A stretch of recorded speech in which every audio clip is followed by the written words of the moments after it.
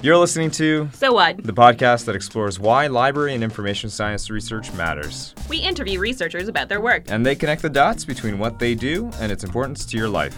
Okay, let's get on it.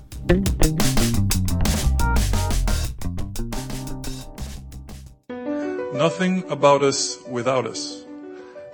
That is our call in the disabled community. Persons with disability, the expectations are low to none.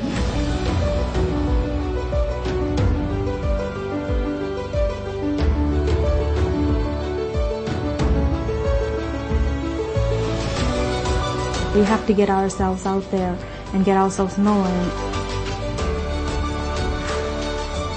Being disabled does not mean being powerless. The possibilities are limitless. Quality of life, opportunities in employment and education, it's boundless. The barriers are no longer on the person. The barriers for participation are actually on the environment, on the attitudes, and how the system is designed. I look forward to the day when advocacy for persons with disabilities is not needed anymore because it's understood. That promotion piece from the International Committee of the Red Cross was created to celebrate the 10th anniversary of the UN Convention on the Rights of Persons with Disabilities. An important outcome of that convention has been the mainstreaming of the idea of inclusive design. The Inclusive Design Research Center, otherwise known as the IDRC, is part of OCAD University in Toronto, and it has been a leading innovator in this field for 25 years. This is our formal mission statement from our homepage. That's Alan Harnham. More about him in a minute. It's an international community of open source developers, designers, researchers, advocates, and volunteers work together to ensure that emerging information technology and practices are designed inclusively. I'm Mike Ridley, a PhD student at the Faculty of Information and Media Studies at Western University. Recently, I spoke with Alan Harnham about the IDRC, about the work they do, and equally important, how they do that work. In the course of the conversation, we touched on a number of ideas and issues about software design. My name is Alan Harnham, and I am a senior inclusive developer at the Inclusive Design Research Center at OCAD University. Prior to that, I worked for Toronto Public Library for a decade, starting out as a public service librarian and then moving for the last 6 years into working for the library's web services group. I have worked at the Inclusive Design Research Center for just over 3 years now, and primarily what my job description says I do is that I'm a software developer. Day to day, I do a lot of things alongside that, as you tend to do in small research groups. I have been developing software for about 20 years now in terms of when somebody first paid me money to do software development. And I've been developing software with an eye on accessibility for just about as long as that. Initially, I asked Alan about the 25-year history of the center. What accounts for the longevity and success of the IDRC?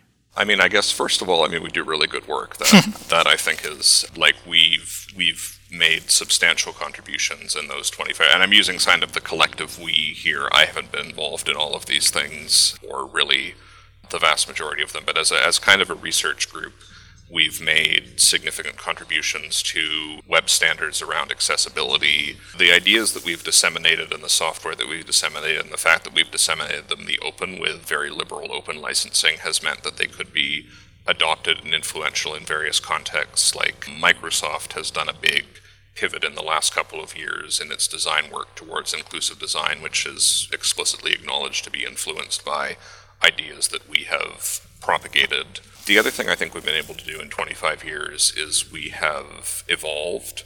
We started out doing work that was focused on accessibility and accessible technology, which is a very big area, and as kind of our thinking as a research group, driven primarily by Yuta, but also obviously influenced by everyone she was working with, our thinking has evolved into this inclusive design field of practice that takes a lot of inspiration and philosophy from accessible technology and disability studies, but broadens the perspective in various ways and looks at kind of like other dimensions of inclusivity and inequality. It seems clear from the IDRC mission and philosophy that it is focused on what we have come to call community-engaged scholarship.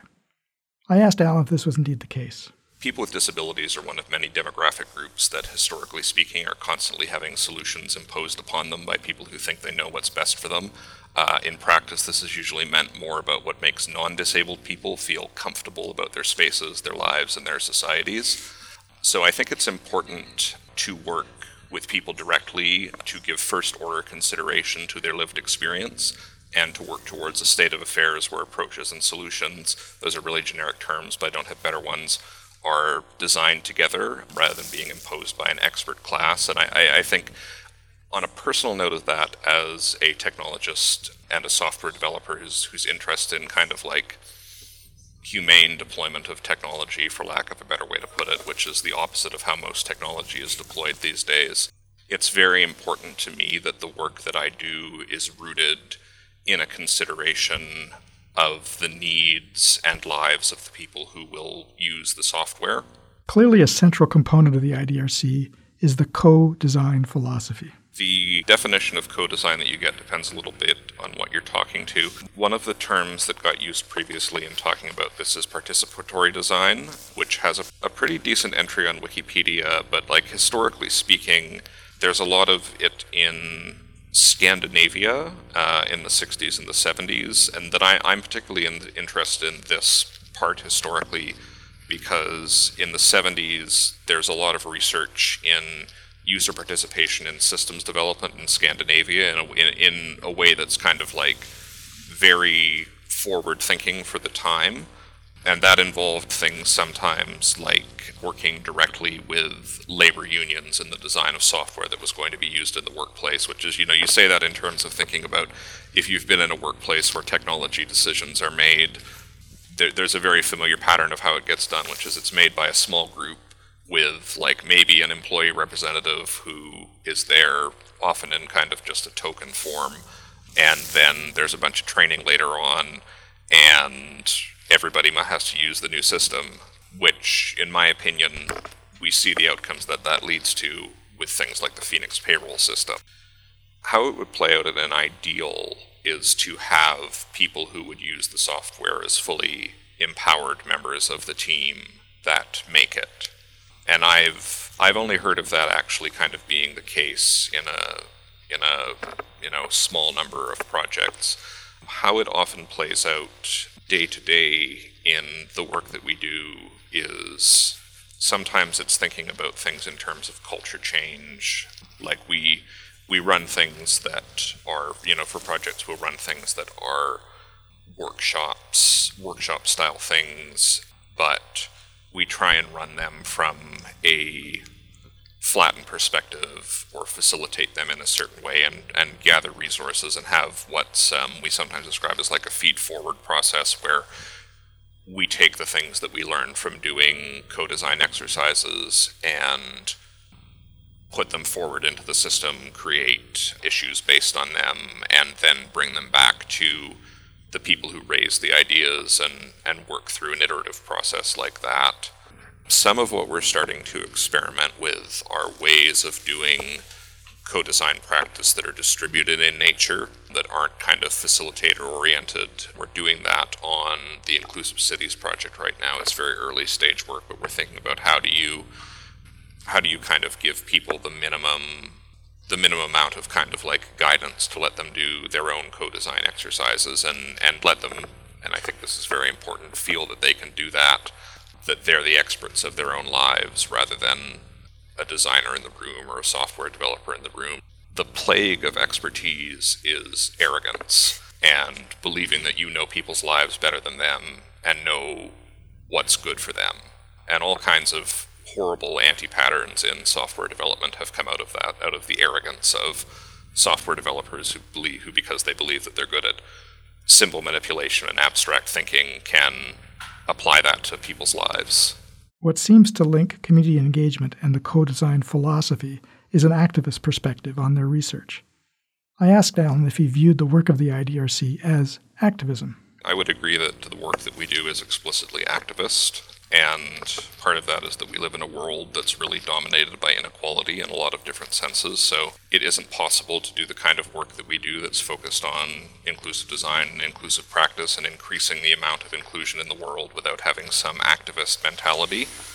I think that activist has become something of a dirty or problematic word, and I think this has happened as part of a campaign. And call it a deliberate campaign. It may be more complicated by that, by various forces around maintaining status quo. So I don't have a problem personally with that being applied to us. I don't believe that a neutral position is possible, achievable, or desirable in most circumstances. So no problem with the word activist. That said, I think that going back to that question about how have we survived 25 years, I think one of the things we do a really good job of as a research group is being fair in our work, which I think of as a different thing from being neutral. We're generally willing to open conversations with anyone who's honestly interested in our work and our perspective. We're quite pragmatically inclined, and we're interested in both immediate improvements and long-term change. And it can certainly present complications sometimes in the kind of projects we can do. We have to exercise some amount of care in the contracts we sign with our funders. One of the guiding aspects of that is that we don't, except under very unusual circumstances, do work that requires us not to work in the open in terms of licensing of source code or other work products. We've rejected funding offers in the past that required us to do work for hire or produce work that would be kept confidential, and that kind of pattern of very deliberate working in the open in terms of like our primary organizing point for all of our work is our wiki, which is public, our meetings are public. That's one of the things that kind of keeps us honest. Given the longevity of the IDRC, I was curious about the state of art in inclusive design and their contributions to it. Alan demurred, but described a fundamental contribution through the Global Public Inclusive Infrastructure Project, the GPII. I'm not going to be so arrogant to describe our own work as state-of-the-art. A lot of what we're looking at right now is adaptability and reconfigurability of systems to people's needs. So one of the projects that I would say has kind of the longest amount of history that we're involved with is the GPII project, the Global Public Inclusive Infrastructure. I describe it sometimes as kind of like a TCP/IP stack for accessibility, which is to provide like a base layer of services and vocabularies for personalization of systems to people's particular needs. So let's leave off where we started. When we talk about the disability community, that's not a homogeneous body. That's not kind of a group that you can say it's like this or it isn't like this, which is where the nothing about us without us quote is so important to me, because if you are building something with someone, it's really, really important that they be genuinely involved in the process and that their lived experience be valued. One of the things we talk about sometimes as the ideal in inclusive design, if not the thing that is always 100% achievable, is what we call one-to-one design or one-to-one customization, which is this idea that particularly with digital products, because digital products can be built flexibly, they can be changed, they can be modified by their end users.